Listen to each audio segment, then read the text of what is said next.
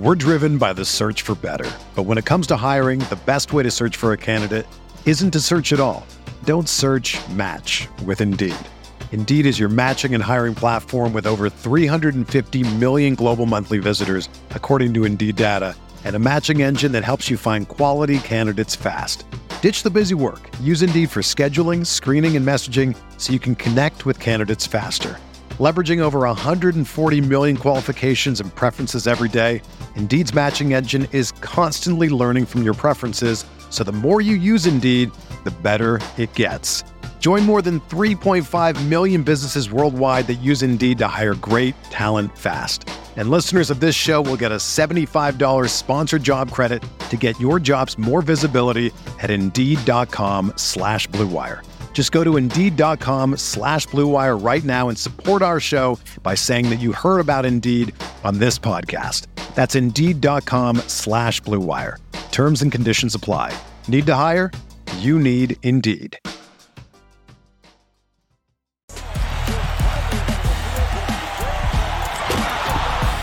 Davis 4-3 in the win. Oh, it's good. 2020 NBA championship belongs to the Los Angeles Lakers.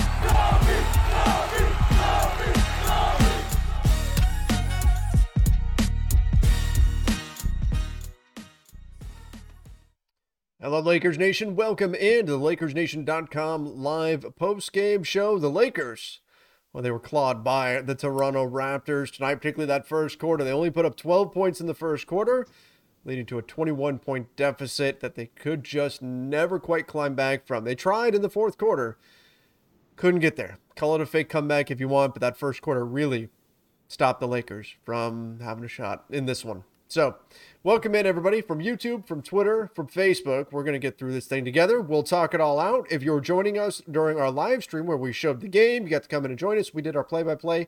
You already got to commiserate a little bit with us, but everybody else coming in, we'll get to talk about this whole thing and break down what happened and what comes next. And maybe I have a feeling we'll have some questions about the offseason as well, because when games like this, your mind tends to wander to July.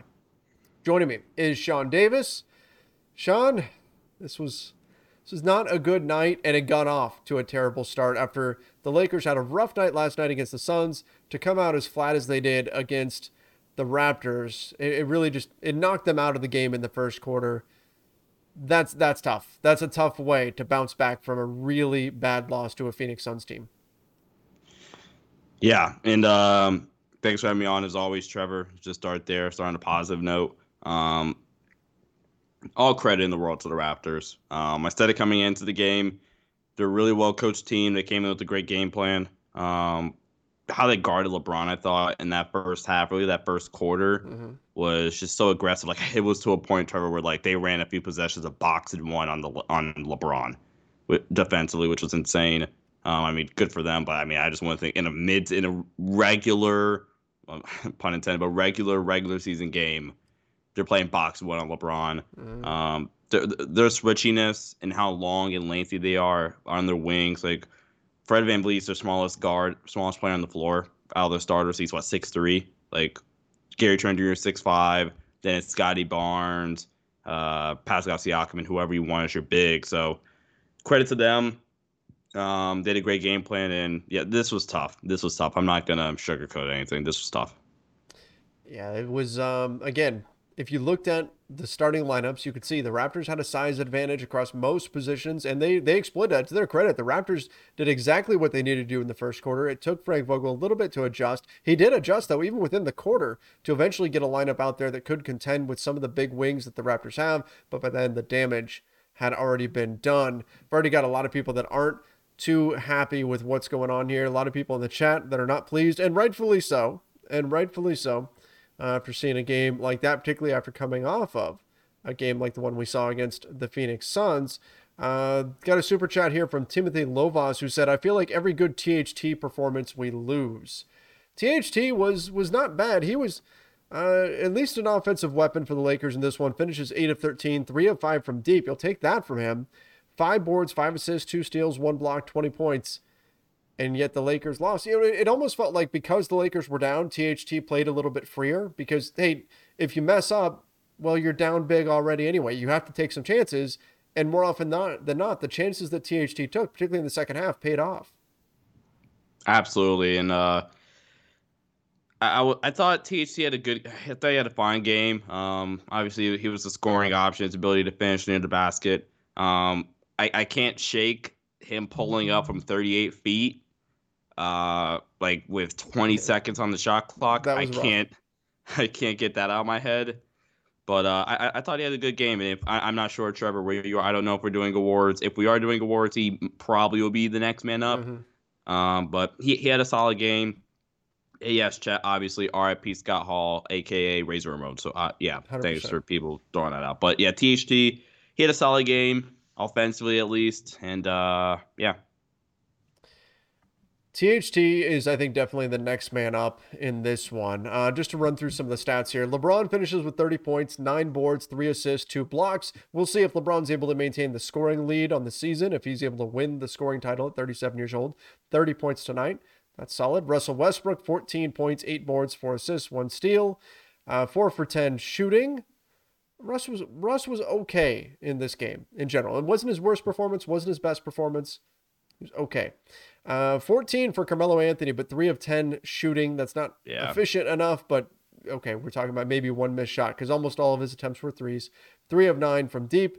3 boards, 1 assist, 1 steal, 1 block for him. Everybody else in single digits for the Lakers scoring wise. Let's talk a little Wenyen Gabriel though. 1 for 8 shooting. Not great. 1 for 8 shooting. Made some mistakes out there. 0 for 3 from 3. But 9 boards did provide some energy. Kind of a mixed bag from him in a game where I felt like they needed a lot from him in this one. He didn't really come through, but we saw a few things where there's still some hope for the future for him. I think my next breakdown is going to be on Wenyen Gabriel. I was so impressed with the way he played this season.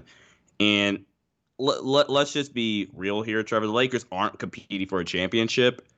So since you're not really competing for a championship, or like they're probably like that's the goal or whatever, but that's not really an attainable goal because, I mean, just we don't see. I mean, Trevor, unless I'm wrong, do you think the Lakers are going to compete for a title? No, I mean, I don't think. At the beginning of the season, we said yes, and that was the goal, of course. But the way things have come together, it doesn't look like a title is in the cards here for this team. I think that's pretty fair to say. Right. So, like, with that being the case, you literally have nothing to lose by playing Wenyen Gabriel. Nothing. Again, if you're like a top 5 seed in the if you're a top 5 seed in the West, you have legitimate title aspirations. I can kind of see why the coaching staff have been saying, guys, kind of young. We're not really sure about him or whatever. But like I've said, literally since his first game as a Laker, you need guys that will just sell out for however long they're on the court. And again, tonight, Wenyen Gabriel played 19 minutes. He probably had the most used minutes. So I mean, like I don't know how I word it, but when he was on the floor, he used every single ounce of his being for those 19 minutes.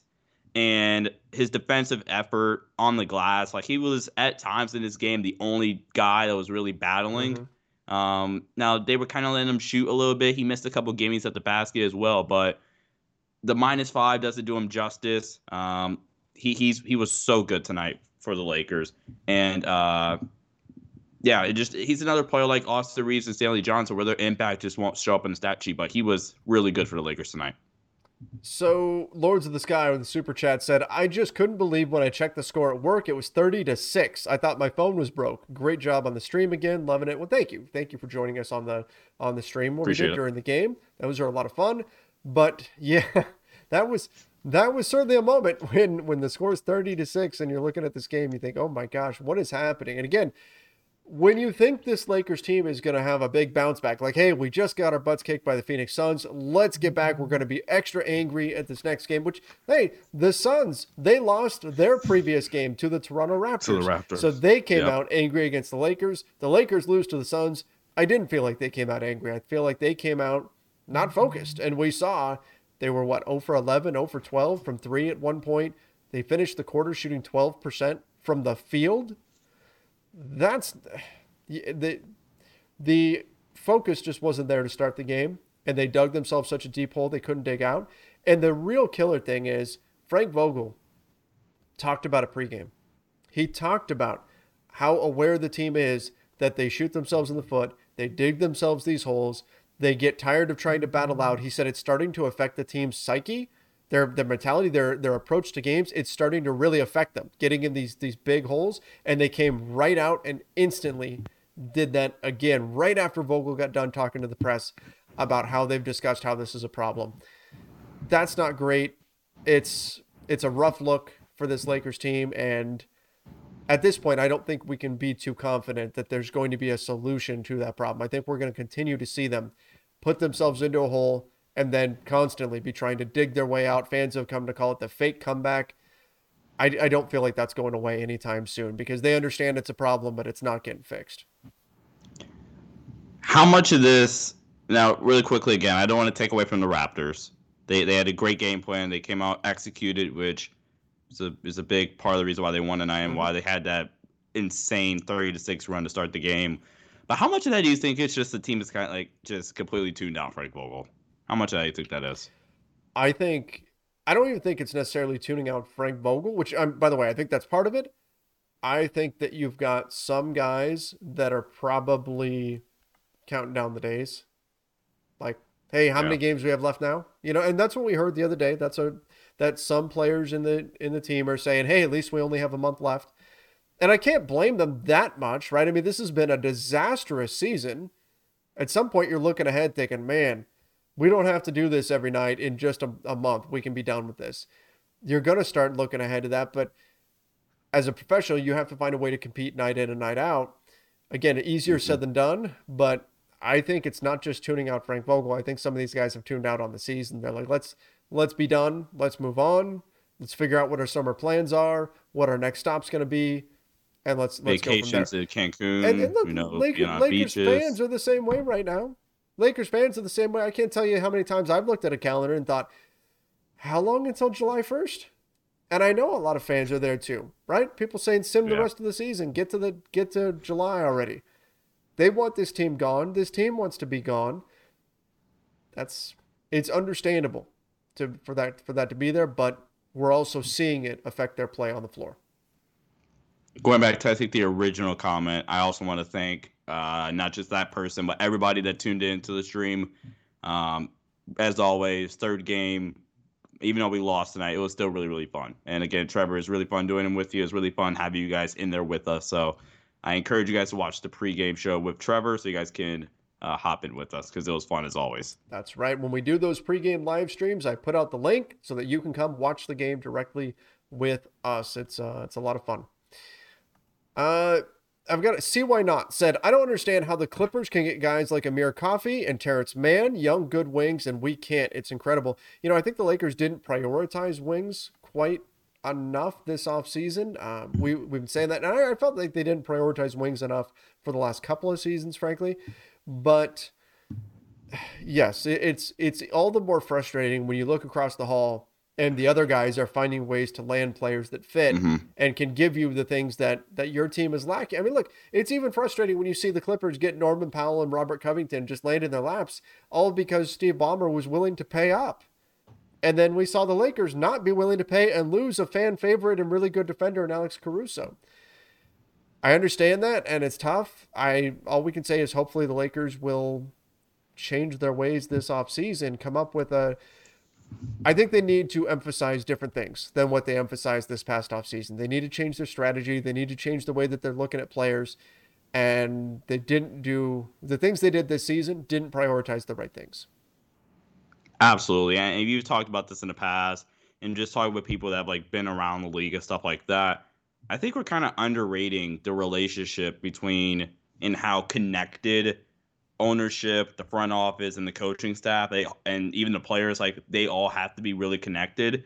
And the only time we've really seen that so far in LeBron's tenure as a Laker was the championship year, where, okay, we go get this defensive-minded coach. We're going to get a bunch of guys that can play defense and shoot. We got AD too. Everybody is connected, right? And when I saw this one guy, he had a great example. They didn't win a championship, but the Rockets, right? When Harden was there and the prime, D'Antoni and all that. And after they were going full small ball, Harden, ISO, everything. Okay, ownership, the Daryl Morey, Mike D'Antoni, Harden, they were all, and the rest of the roster, they were all tied in on this vision. They were all connected. They didn't win the championship, but they were perennial conference finals contenders, especially in D'Antoni's run in Houston. And with the Clippers are kind of like that as well. Ballmer, the front office, Ty Lue, the superstars that they have in Kawhi Leonard and Paul George, they're all tied and they're all connected. And it's not a secret why you can make a legitimate argument that the Clippers going into next season, there's a couple other teams you could throw out there, but there's a reason why the Clippers might be the favorites going into next season as of right now. If healthy, look, I mean they've made some really solid strides. There's no question there. Love Lamar. Honestly, get Vogel out. Defensive focused lineups aren't working. Wayne Ellington plus 21 with that stat line. Put as much shooting as possible around LeBron. So basically, Frank Vogel right now is in a situation where he's got to play whack-a-mole. If he puts out lineups that can provide shooting, you're going to get burned defensively. If you try to put in your defensive lineups, you don't have shooting. When we said this in the offseason, the challenge for the Lakers was going to be trying to find a balance between defense and shooting because guys who can defend and shoot cost a lot. They only had veteran minimums to spend because in part of the Russell Westbrook trade. So because you only have veteran minimums, that means you're not going to find guys who can defend and shoot. You're going to find guys who can defend or can shoot. One of those things, not both. And so the Lakers are left with trying to piece things together and figure out some way to have enough defense while still having enough shooting, down floor spacing. And more often than not, they're lacking one or the other or both. And it just has not worked. It just has not worked. And again, you don't have enough guys who can do more than one thing on the floor. There's just not enough versatility on this roster. So I've seen a lot of Lakers fans have this kind of argument. I think I'm seeing it get tossed around a little bit in the chat right now. What do you think has been more of a problem? The lack of shooting sometimes and the offense stagnation, or the defense, which is more effort? But what do you think has been the bigger problem out of the two? I mean, if I'm going to chime in with that, I think that the bigger problem has been defense because I've seen this team have problems with effort this season. And I think defense is more closely tied to effort than three-point shooting is. So that's what I would go with. But again, it's all been a problem. It's all been a problem. There's been a lot of problems throughout the season for this Lakers team. I did see a few people asking about that LeBron play, and we talked about this on the live stream, Sean, when LeBron got frustrated not getting that rebound and then the Raptors got the offensive board. Is that how do we think about that? Is that a problem that LeBron is outwardly showing his frustration? No, I think it depends on what he was upset about. So like in the moment, I think I responded like, LeBron, that's kind of your fault. I kind of hope somebody, whether it's from our Lakers Nation staff or somebody else, like they just ask him in the post-game remarks to see what he was upset about. Because if he was upset about like in himself or whatever, oh, go ahead, do whatever you want. If he was upset at a teammate or he was upset, just like frustrated that the Raptors kept doing X, Y, Z, then I'm like, okay. And LeBron, that's on you too. So I think it depends on what he was actually upset about. So I'm not going to really put words in his mouth, but if he was mad at himself, I like the frustration. I like him like showing some emotion. That's not him like being upset with the refs. I think the whole team is frustrated. The organization is frustrated. It's only natural to show some of that. Now you can say, well, he needs to be a leader. He needs to set an example. He can't be frustrated with teammates or whatever. That's fine. But this has been, look how frustrated Lakers fans have been this season. I've had so many fans who have said, this is the worst season ever. Or, this is our most disliked Lakers team ever. And I don't disagree. I agree with you 100%. I think this is worse than what we saw in 2012 and 2013. That's how rough this season has been. Fans, though, are not the only ones feeling that way. The players are frustrated with what's happened. The front office is frustrated. The coaches are frustrated. There's plenty of frustration to go around, for sure. Really quickly, to go back to your defense point, I think I might have even shared this stat to you, but shout out to Synergy Sports Technology. I get my film from them to benefit your defensive point. The Lakers are the worst pick and roll man defense, meaning where the play somehow ends up in the guy's hands that set the screen, whether it's pick and pop or pick and roll. They're dead last in that. And they are actually 8th in pick and roll ball handler defense, where the play, like the guard or the person handling the ball, he finishes the play. So I kind of have my theories on why they're so bad at the roll man stuff, but that kind of benefits your point, I guess. Like, man, like that's bad. Dead last at that. That's embarrassing. That's definitely not good, especially for a defense first coach like Frank Vogel. As far as I've got people complaining about small ball and things like that, keep in mind with this game, the Lakers didn't have a choice. Dwight Howard was not available for personal reasons. Family emergency is what we've heard. That's so there. It wasn't even, oh, Frank Vogel's not putting Dwight in. Dwight was not there to be on the court with the team, so he didn't really have a choice. Although I will say, it took him a little while to match up in the first quarter the way that he needed to, but still, Yeah. their only choice was small ball. They still, I thought they went too small at times, but that's it. He doesn't have another big on the roster to turn to. I'm not gonna go too much into the small ball, big ball, whatever you want to call it, lineups or whatever, because I think we're gonna talk about that a little bit more tomorrow. But it doesn't matter if you go small or you go big. Like, again, my thing is it's more about effort and just boxing out. Because again, okay, here's all I'm gonna say. If the Lakers were significantly better, and I'll do a deep dive into film and advanced analytics tonight before I go to sleep. But if the Lakers are significantly better at rebounding and at protecting the paint with a big on the floor, then yeah, go big. But first off, I already know the rebounding thing isn't true because they're still in the bottom 10 when Dwight or AD is the 5. Or DeAndre Jordan, technically, we want to count him, right? And that is more boxing out. So, like, my thing is, if you're going to be bottom 10 in rebounding with a big or with a true big or going small, you might as well go small because then you have a little bit more versatility defensively. You can stretch the floor a little bit more. You can't really switch on Dwight or DeAndre. And the point is the pay thing I'll have to check. But if you are not rebounding anyway, which is typically the biggest frustration with fans because, like, oh, hey, we have the 6'11", pretty much 7-foot dude on the floor. Use them. There's cases where you can use them and he can play 15, 20 minutes for you. But it's not some glaring thing where he is obviously a starter for the Lakers. No, because you're not even rebounding with him on the floor. So let's get into some of this other stuff. Oh, looked like we got disconnected for just a moment there, but we should be back up and running at this point. This is Chauncey said, this is the most frustrated I've seen LeBron this season. And now I'm just hearing from Ryan Ward and from Daniel Starkand, who are covering the post game, that LeBron James, the Lakers announced LeBron James is not talking after this game. Ryan's response. LeBron is really good at dealing with media. He's done it since he was a teenager. He's done it for a long time. When he doesn't talk, that says a lot. Because LeBron is asked to speak after every single game. He's LeBron. Him not talking says a lot about how he's feeling right now and how frustrated he actually is. I can only recall this is the second time, only the second time this year, I think, this season, LeBron's not talked to the media. The only other time was after the Portland game going into the All-Star break. I mean, going into the deadline, my bad. Or was it the Milwaukee game? Because I know they had the back-to-back or whatever. But point is, like, LeBron very rarely just avoids the media. And whenever he does do it, you know, it's something noteworthy. I'm not going to look too much into it because, I mean, if I'm LeBron, I'd be upset too. Yeah. But definitely interesting. Dan the Man said, it's pretty certain with the super chat, but why not say none is out for the season? The trade deadline is passed. What could be the reason? So I think they really believe that he's going to have an opportunity to play. It's been a bone ruse. He's been out all season. They said end of March. I think if there's any chance that he can get on the floor, they're going to hang on to that.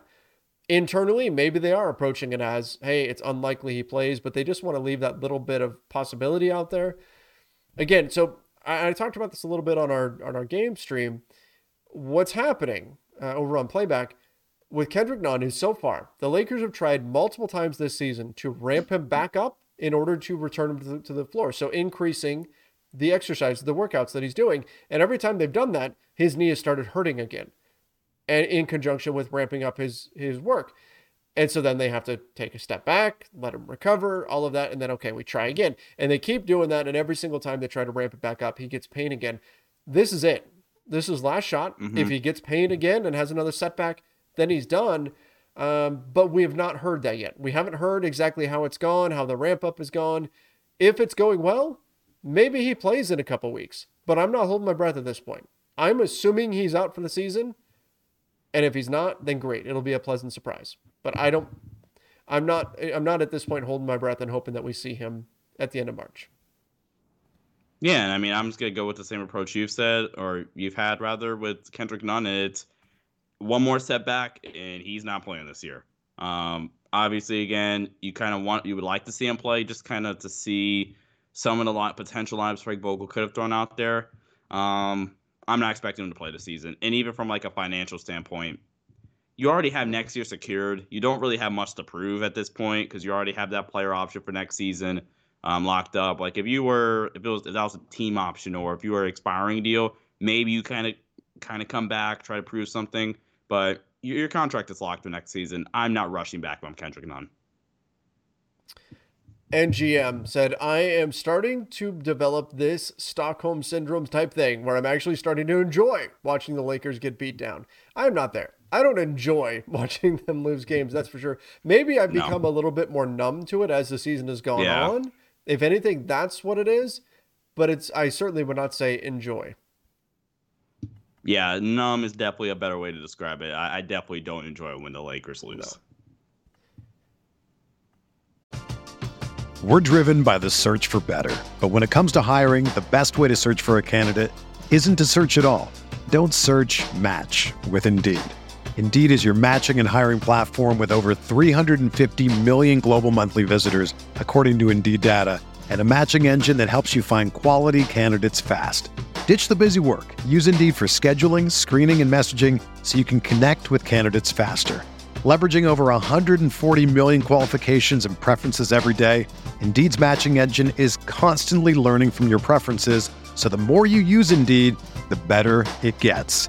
Join more than 3.5 million businesses worldwide that use Indeed to hire great talent fast. And listeners of this show will get a $75 sponsored job credit to get your jobs more visibility at Indeed.com/Blue Wire. Just go to Indeed.com/Blue Wire right now and support our show by saying that you heard about Indeed on this podcast. That's Indeed.com/Blue Wire. Terms and conditions apply. Need to hire? You need Indeed. Let's see what else we've got coming in here. Tony said Lakers, unlike Clippers, are disconnected. The Lakers' brain trust is a failure. I think it's concerning having too many voices in Jeannie Buss's ear. Lakers are in danger of having 10 years of pain. So, Tony, I agree with you on this. As far as having too many voices and all that, maybe. But we don't know, right? I mean, when we look at this, we hear Phil Jackson's involved, the Rambi, the Kurt and Linda Rambis, Rob Pelinka, Magic Johnson, right? All these different people are involved. I don't know what the decision-making process is, though. Is it Jeannie talks to Rob, and then she has to go talk to Magic, and then she has to talk to Phil, and then she has to talk to Linda Rambis, and then she has to talk to Kurt Rambis, and everybody has to have their say? Or is it Jeannie and Rob work on something every once in a while, once a month or something? She calls up Magic and says, hey, what are you seeing right now? What do you think? That is a very different system than the first one is. I don't know how many people have a steady, everyday voice in the decision-making process. They keep that stuff behind closed doors. However, in terms of 10 years being at stake here, you're right. You're right. And that's why I've been saying this is going to be, I say it every year, but this is going to be the most important offseason that we've seen in quite a while. And again, every offseason feels that way, but this especially so, because things are so perilous. They're teetering on the edge. And if you go and you trade the 2027 and 2029 first round picks, and whatever you do, whether it's to move Russ or bring somebody, whatever it is, if it does not work, we could be talking about a really extended rough stretch for the Los Angeles Lakers. You've got to be careful with what you do, and you've got to make sure that it works. Yeah, I think that's been our takeaway from it. And the biggest offseason is the next one, right? Because you never know a signing, whether it be Luol Deng. We're finally getting rid of that one this season. But things can really can set your franchise forward and put you in a positive direction for the next 5 to 10 years, or like if they botch the Russell Westbrook trade or however they decide to offload him in the offseason, if they botch that, you're really setting your franchise back at least 5 years, probably. Maybe not 5 years, but like the good next 3 to 5 seasons, especially post LeBron, you're really setting your franchise back. And then going back to the original point about the Clippers, yeah, that's kind of what I was saying earlier, man. Like the Clippers, there doesn't seem to be like anything off, right? It seems like they can all. It's almost like you know like those little jokes where like if we're talking, we finish each other's sentences. That's probably what happens in a Clippers meeting, right? They're all so locked in on the same page that like Ty Lue can start a sentence and Steve Ballmer he finishes it. Like He so, he it doesn't yells seem it. like there's He yells it he when yells he it. finishes. He yells it. Yeah, he's yelling the sentence. The end of it. So I agree. I agree with both statements. So the Lakers this offseason, there's a lot of work to do. There's a lot of work to Yes. do. And I've got a question here. 9 to 5 says, can we get another superstar to pair with LeBron and AD? Maybe, but I don't know that that's the point here. I think the problem, right? And this has been the fall from grace for the Lakers this season has been spectacular in terms of just the enormity of it.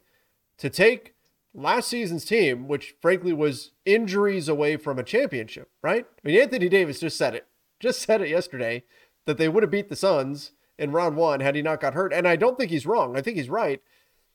To go from that and to destroy it by your own choice, that's what makes this hurt even worse. This is all self-inflicted. The Lakers did this to themselves. This is not, oh, father time caught up. This is not, oh, they went and traded for a guy and then the guy had a freakish injury and everything fell to pieces because of that. They made these choices on purpose.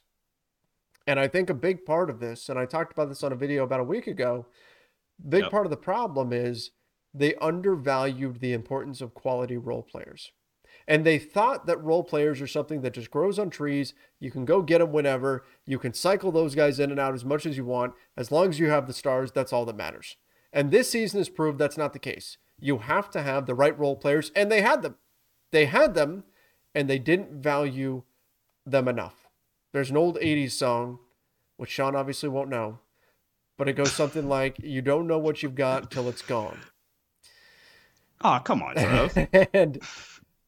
And I think, I'm hoping that if anything now, the Lakers front office this next offseason, they don't get their hearts set so much on finding that next star to put with LeBron and AD, and instead they find, once again, the right pieces to put with LeBron and AD. But how painful is that going to be to undo the damage that was done? It's going to cost some way, either in future flexibility, future picks, maybe both.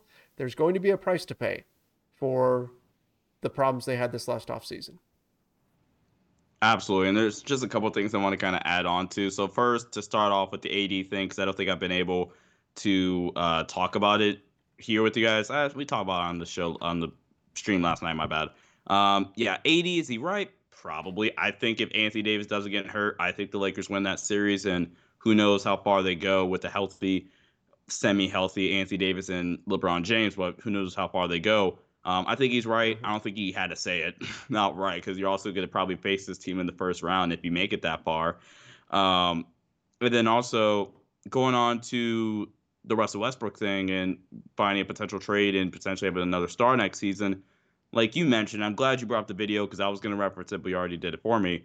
The Lakers got away from it, and I don't understand why, and the need to we have to go get a third star, because regardless, the whole point of getting Russell Westbrook was for, okay, when LeBron's off the floor or this happens, or maybe just like help alleviate the pressure off LeBron. LeBron's going to have the ball in his hands anyway. So like trading for Russell Westbrook and offloading Kuz to do it, KCP, Montrezl Harrell, letting Alex Caruso walk for cap reasons and money, none of that made sense. And then if you're going all the way back to the championship roster, JaVale McGee walks. I don't think you could really afford him anyway. JaVale McGee walks. What else am I missing? I'm missing something. Danny Green, you trade him, but guess what? If you don't trade Danny Green, we get Desmond Bane. Yay. I keep reminding me of that. You could have had myself of Danny that. Green and Desmond Bain. Yes, but at the time, the trade made sense. Most people were crediting the Lakers for making that move and getting Yeah. Schroeder.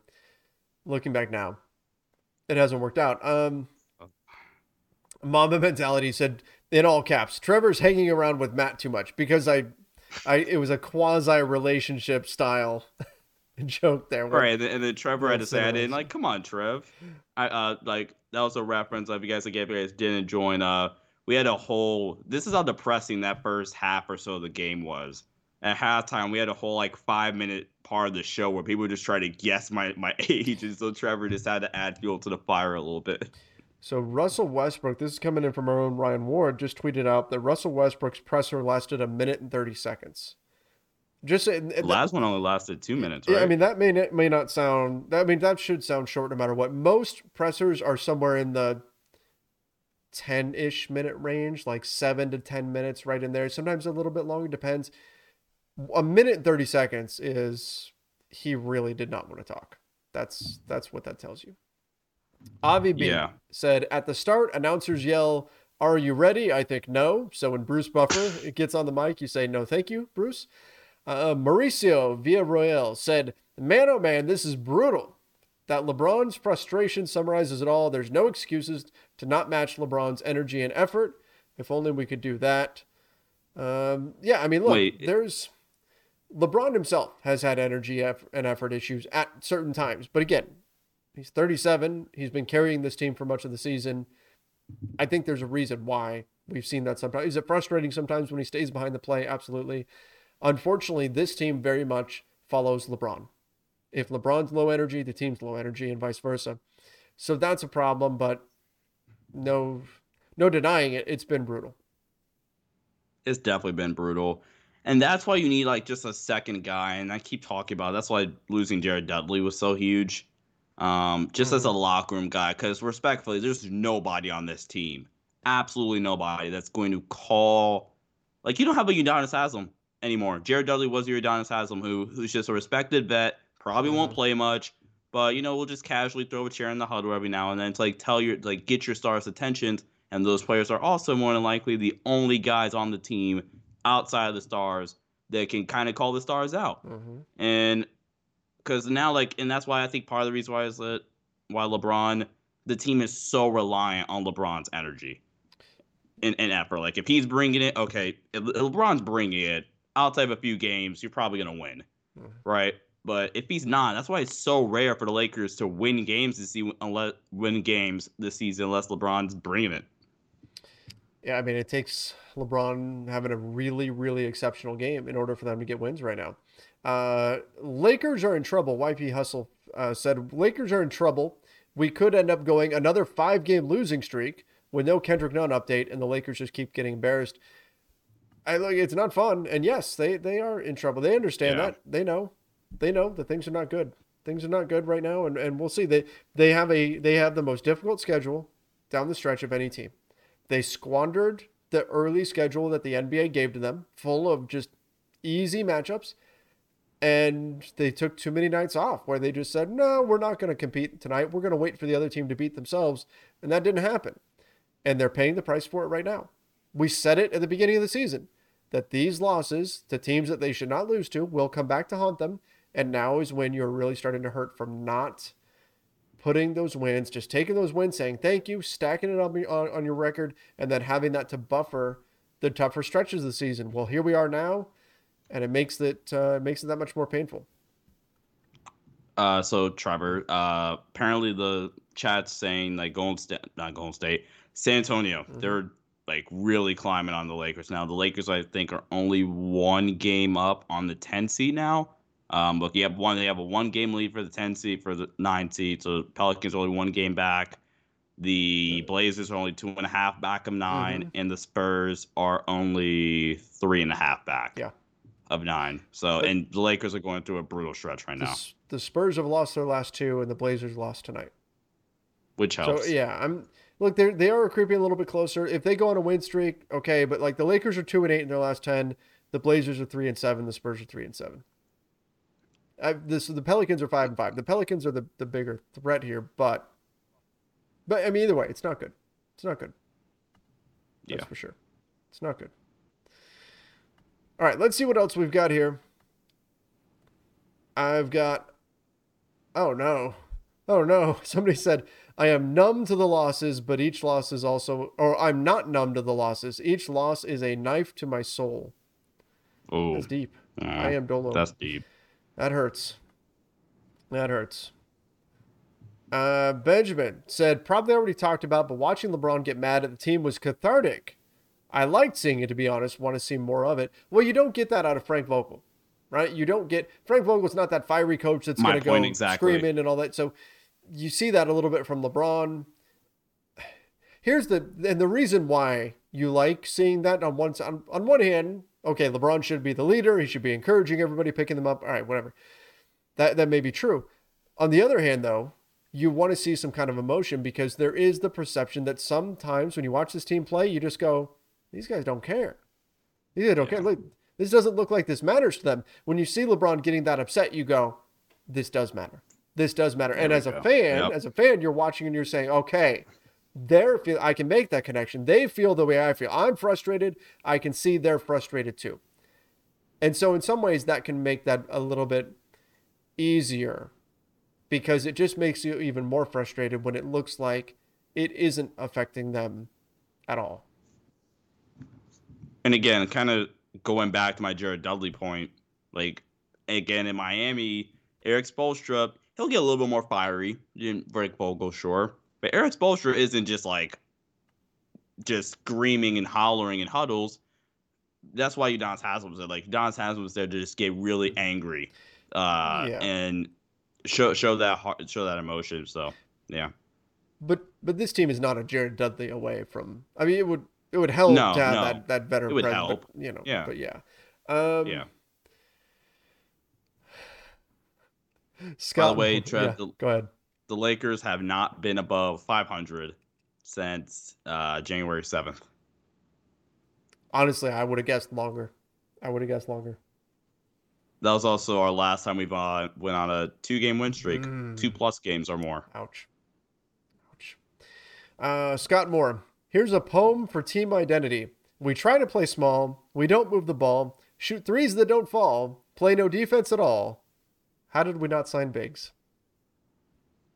How did we not sign wings? I think that would have been the it doesn't really rhyme, I guess, but I mean, again, I'm not talking about the small ball thing because I think we'll talk about tomorrow. But I just think it's funny that that's the point we're at. We're writing Lakers poetry here. That's where we're at this point of the season. We're so frustrated that we're looking for any kind of outlet, and we're writing poetry about how poorly the Lakers season has gone. Silly turnovers and all. Yep.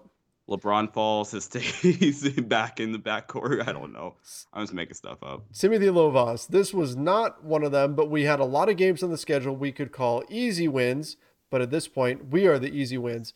Yeah, I mean, look, the Lakers have kind of become a get-right team for some teams out there. And part of that is, I really think to some degree, we've seen kind of they've checked out on the season to some degree. Definitely. And now your next 9 games, next 7 out of your next 8 games are all on the road. NGM, what teams do you think will be actually willing to trade for Russell Westbrook this offseason, and what will be the long-term consequences of the trade? So it's hard to predict which teams would be willing to. Obviously, off the top of your head, there's not a lot of teams that jump out as like, oh, that team is going to see what the Lakers are doing this season and say, yes, sign me up for that. So it's more contractual. What can you do in terms of the dollars and cents? And so most likely what you're going to try to find is either a team, you've got 2 options here in terms of a trade.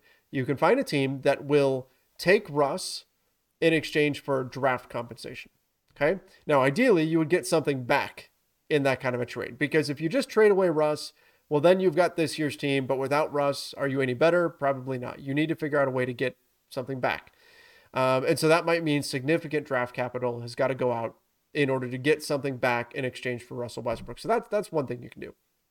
The other thing you can do is you can find a team that's got some players, a team that's looking to change things up completely, a team that says we're done with this squad as is, and has long-term salaries on the books. So salaries that go past this coming summer. And you can say, hey, look, we've got Russell Westbrook. He's 47 million, but he expires. Give us your guys that you don't really want that much with the contracts that go longer, and maybe they'll be better fits than Russ for the Lakers. Maybe just by chopping up Russ's contract into a few guys with longer term contracts, those contracts individually might be a little bit easier to move on from. That's the other path you can go, is try to absorb deals that go longer and sell Russ as $47 million expiring, and then you have whichever team you're trading him to. That team then has that much more spending power in the summer of 2023. Those are essentially your options if you're trading Russ.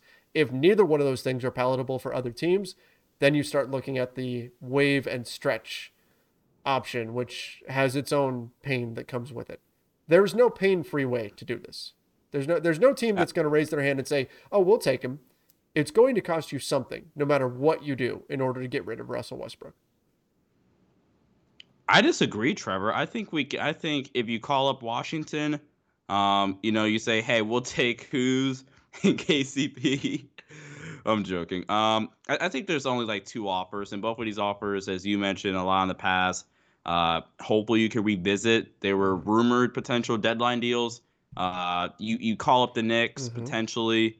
I think the Packers like Evan Fournier, Alec Burks, like you need some stuff to make the salaries work. You're gonna take on some salaries that go beyond next season, which kind of conflicts with the Lakers' plan for the 2023 season. So after next season, that off season, because again, it will just be Anthony Davis and THT on your books. Or you can revisit a trade that I know you were banging. Oh, never mind. You're good. Keep going. I thought I had something big here, but it wasn't. Oh, I was about to say, if the Chargers did anything, please let me know. I'm joking. No. But I know you were banging the table for this trade, and I mean, now looking back, hindsight being 2020, if this deal was on the table, you kind of have to do it. The Russell Westbrook and THT for John Wall and Christian Wood, maybe throwing some picks in there. Those are probably the 2 easiest deals that come to my head, because there's just not a lot of teams where, and we talked about it last night on the game, just how many teams are there that can realistically say, okay, Russ is not only better than our starting point guard, but we don't have a young guy that we would be worried about Russ taking minutes away from. And New York is probably one of those teams, and I think Houston just wants to get rid of John Wall, and Christian was just a nice shiny toy to throw in there. So, yeah, man, it's tough. It's not going to be an easy way, and I'm sure we're going to do plenty of videos breaking down Russell Westbrook options in the offseason. Avi B, Trevor, remember the LBJ / Alex Caruso led the 2-man net rating. Yes, those were better days. I'm sad. Yesterday, all my troubles seem so far away. Are you trying to I know I'm young. Dang it, Trevor. What? Is that another 80s reference? Is that an 80s reference? I feel like that's an 80s reference. Chat, help me out here. Help me out. Help me out here. Right. Somebody said Beatles. Yeah, Beatles. Yes, it's the Beatles. Yeah. It's the Beatles. That's not the 80s. Hey, it's Kaylee Cuoco for Priceline. Ready to go to your happy place for a happy price? Well, why didn't you say so? Just download the Priceline app right now and save up to 60% on hotels. So whether it's Cousin Kevin's Kazoo Concert in Kansas City, go Kevin, or Becky's Bachelorette Bash in Bermuda, you never have to miss a trip ever again. So download the Priceline app today. Your savings are waiting. Go to your happy place for a happy price. Go to your happy price, Priceline. It's okay, Sean. It's okay. We'll get you. We're here for you. SR37. Oh, so the starting lineup is undersized except at point guard, but get no advantage from speed because no one's moving. You can go small with wings like Wenyen and add length. That's why a few of his minutes look good. Yeah, part of it is just Wenyen is all over the place playing for his NBA career, and so that looks good compared to other players that are not. Starting lineup being so undersized, that matters, but they're undersized, but they're not that fast. And so and part of it is the off-ball stuff. Part of it is the lack of movement, but it's not like you've got a bunch of guys that are super quick, that are small. You've just got guys that are small. And so that's a challenge, right? Old and small. Yeah. And then you've got guys who are smaller, but Aren't like Russ is not big, but he doesn't give you any floor spacing because he can't shoot. So you don't get like typically teams go small in order to get more skilled. The Lakers are going small and not getting more skilled because they don't have those guys. Did you and Matt last night? I think I brought it up on the game tonight too. Like, was it Matt or was it a super chat to somebody? Was like, has there ever been a team that runs small ball where it's like 4 out of the 5 guys can't shoot? Right. But yeah, going back to Gabriel, he just sells out. Every minute that he plays, he really gives everything he has, and like you say, he's playing for his NBA career. TC said, our ship lasted longer than the Titanic. #brightside. All right. I suppose. Yeah, I guess that's a bright side. Dave Lopez. Yeah. Is this how bad the season's been? Yeah. Dave Lopez, next Lakers coach should be like the Suns or the Cavs. As far as building out the roster in terms of scheme. Or like assistant from those? That's kind of an open-ended question. Sure. Or a statement more than anything. But statement, yeah. Here's a question. Said, Trevor and Sean, would you guys be okay with shutting down Russ for the remainder of the season? Would that make the team better? I'm hesitant to say. I don't know. I'm kind of torn. I mean,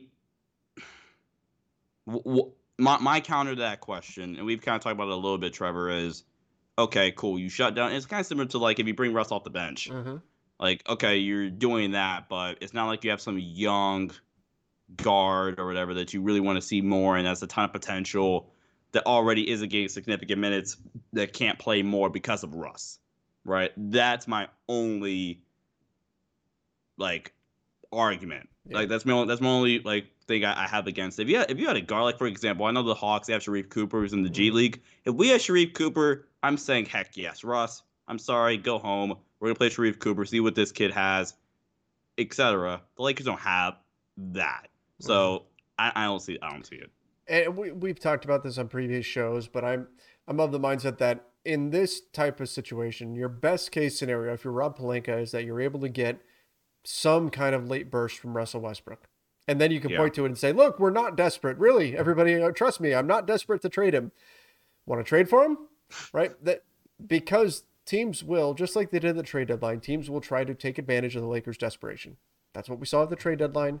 We're going to see it again this summer. Teams are going to make sure if the Lakers move Russell Westbrook, that is going to hurt.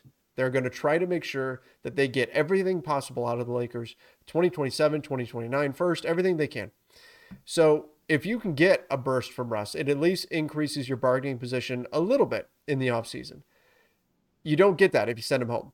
If you send him home, and that probably develops an even bigger rift with Russ, and you probably need Russ on your side because Russ doesn't want to be a Laker anymore. That's what we've heard, that the feeling is mutual to move on this offseason.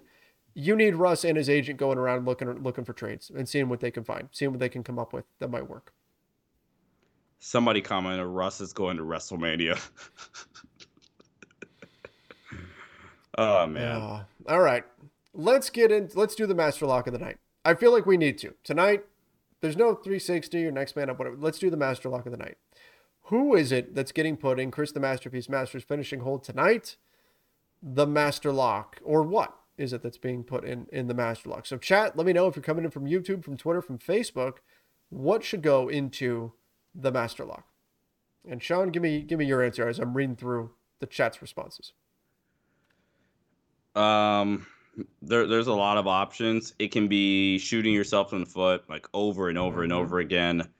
You can go with some defense and effort. But I'm gonna go with something. I don't think I've said this all year. I'm gonna go with the roster because this is the first time. And again, the Lakers, Master like Sean Davis, nice. Do it, Trevor. But this is the first time really all season. Obviously, we know the rosters has holes.